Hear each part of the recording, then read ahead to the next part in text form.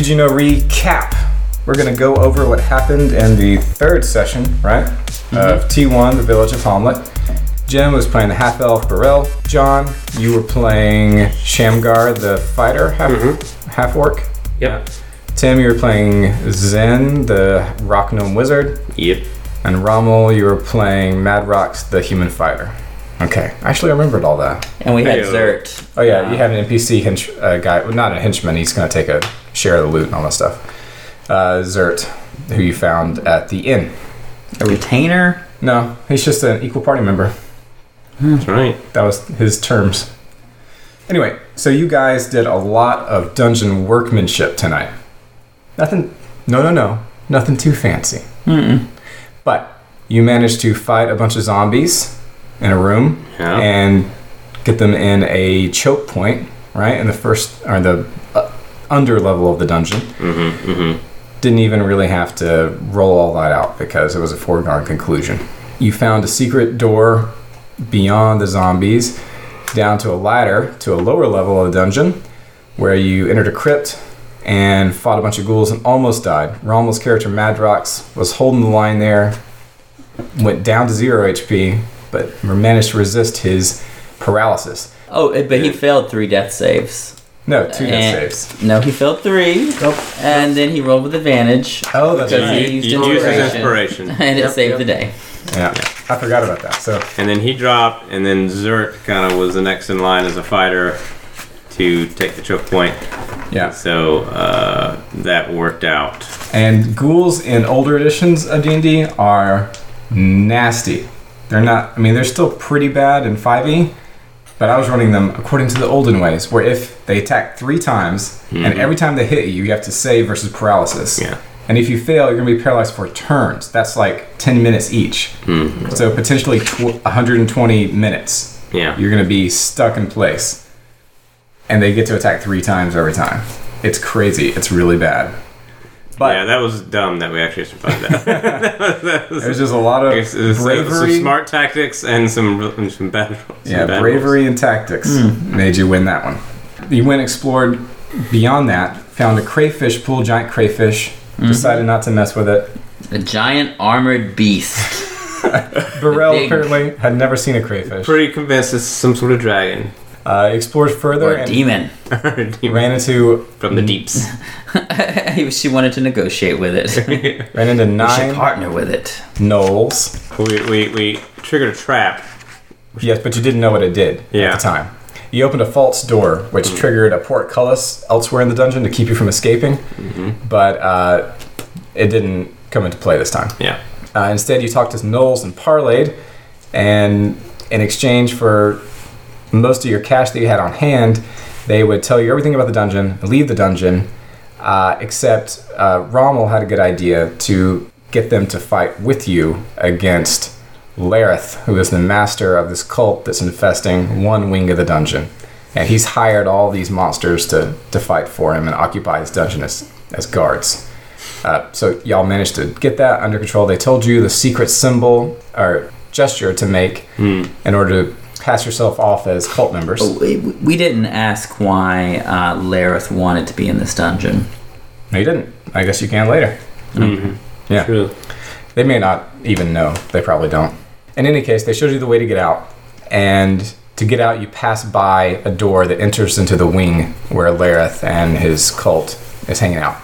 So you went out, finding an exit to the road, went back to town. When you went back to town, Brother Calmert from the Church of St. Cuthbert offered you a chance to get some retribution at the Druids of the Grove by killing the Archdruid's precious pet black bear for 500 coins, which would be pretty sweet, 500 silver. And we thought about that for a while and made a bunch of ridiculous plans, and then decided not to do. They weren't that ridiculous. But it was bonding. I mean, it was an inspiration action also for us to bond. Yeah. And to plan, and not really come up with anything that great because we're all drinking really heavily, and it all just seemed like such a good idea. And afterwards, just went back to the dungeon. But yeah, it was like the shawarma scene at the end of the Avengers, just kind of hanging out. Yeah, makes sense. And you guys saw the aftermath of a fight between some Cuthbert folks and some Druid folks. Things are coming to blows. And Brother Carmuch said that some people that he assumed were from the Grove threw some rocks through the stained glass windows of the church. So things are getting nasty in the town on that front. In any case, you guys went back to the dungeon, back in through the way you found earlier that exited from the road. You explored the rest of the ghoul's crypt, found some sweet loot, including some magic items, and a bunch of like tunnels that went all different kinds of ways that seemed obviously trapped because there were trails of coins going in each of them. So you noped out of there after casting Detect Magic and seeing nothing. You went back up to an area where there were bugbears, noped out of there as well. Bugbears followed you, however, but some quick thinking delivered you. We did a Wookiee prisoner trick.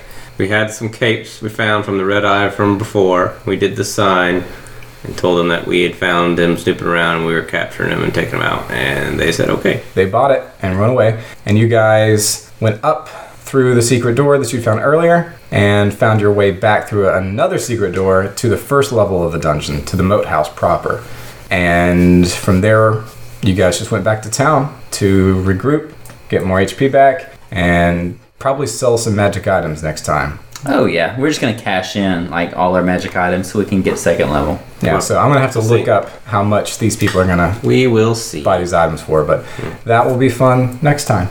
And anybody have any comments? Tim, I know you had several complaints. Go ahead. I just really dislike, and I know that's probably just how it was, but I really dislike the whole turns and dungeons and like every 10 minutes everything's a turn and decrementing. I mean it's gamey and that's how it was meant to be, but I just find it tedious and annoying for what we're used to doing of just searching and playing and exploring a place, and it just takes me out of it, and I'm just like, okay, this is working. It's much more heavily resource management. Yeah, but I'd rather that not be resource. Like I'd rather the resource be like HP. Yeah, spells. HP and spells and stuff like that. Like don't give me another layer on top of that. That's my jam though. I love it. I can't get enough of it. Yeah. It's my favorite. Don't like it. You get tired of hearing decrement torches. Yep. Decrement torches. Yeah. Gentlemen, start your torches. That's going to be my catchphrase from now on. Should be. And it will be. What is the idea behind that though? So here we go. Yeah. So D&D started from war games, which started in the 19th century as actual generals and armies, like in Prussia and England and other places. And, you know, they want to fight wars, right? And figure out if we attacked Transylvania, would we win? And so they would study historical battles and then try to reenact them with rules and using like figures to represent, okay, if our units go over here. So that happened and developed until it was just a game, not just something that military strategists did. And people would assign point values, and they say, this figure here represents, 20 soldiers, or this one over here represents like an entire legion of Roman troops. Right. And so those rules developed. And then people like Dave Arndt, there was a thing called a Braunstein game, and it was a variant on a war game. I can't remember the guy's name, but it'll be in the show notes. And what he would do is come up with a historical scenario. Like it's World War II and you guys are Allied troops in Germany or something like that. And instead of playing an entire army, like being a general, you were one person, right? So, and then you would try to negotiate just fictionally like we do to get stuff done. Then Dave Arneson, who is one of the co-creators of D&D, started doing a game in his setting of Blackmoor where you would go into dungeons. You still had one character like in the Braunstein games. But and they were still using war game rules, like hit dice and all that kind of stuff, and rolling a d20, that all came from war games. You would go into dungeons to try to get treasure, and this was how you made your guy stronger and able to survive more than one hit. Right. Okay? And then he worked with Gary Gygax, and from there the game developed into its current state. And so war games already had turns, you go, I go, your resources, like your hit points, are winding down. I think hit points were Gary's idea, I'm not sure about that. Somebody can probably correct me. It was really a game about resource management, mapping. I'm not making you guys do mapping. Normally, Gary would just sit back and say, you enter a room that's 10 by 10, and you would just have to map it. I would love to get there someday, but I haven't come up with a system that makes that not horrible. Yeah, it's been pretty horrible. So we got to figure something out, but that was what it is. So you took in as many torches as you thought you needed, and it's hard to get lost in a map like this, but the early maps and some maps that people make today are called like mega dungeons, and they're giant. and you can easily just get lost, run out of torches, and you're in the dark with no light, and then monsters just eat you because you failed to plan properly. So that's really why you have these strictures and these turns, to emphasize proper planning and skill in mapping and that kind of stuff. Because you could be mapping and say, hey, wait, there's like an empty space here. Let's check for a secret door here. And you check and spend the turns and time. And whoop, here's enough treasure in the secret room to level us all up, that kind of stuff.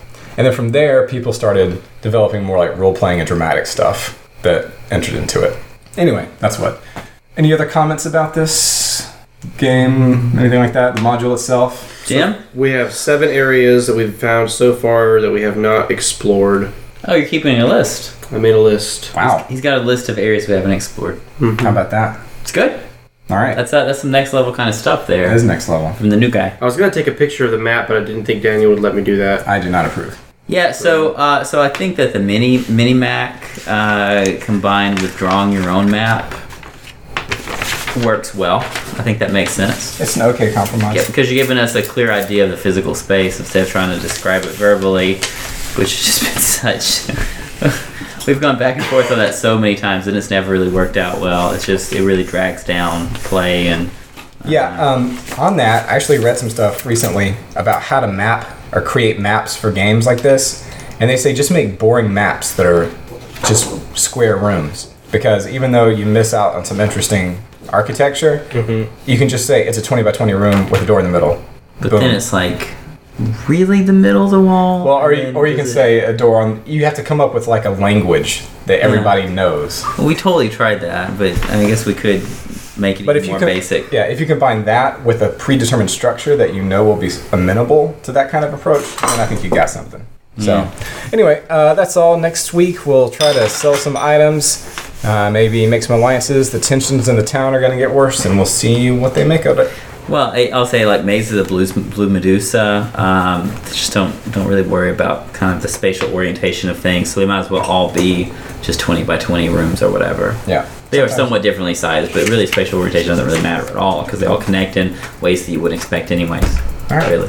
Social media, ggnoRE Recast, Twitter, Facebook, Instagram, whatever. Patreon. Yep. Patreon.com/ggnoRE. Give us $1, you get on our Discord server and can chat with us and stuff. Yeah, if you don't like have an Audible already, sign up for Audible and you can support the podcast like that. All right, ggnoRE.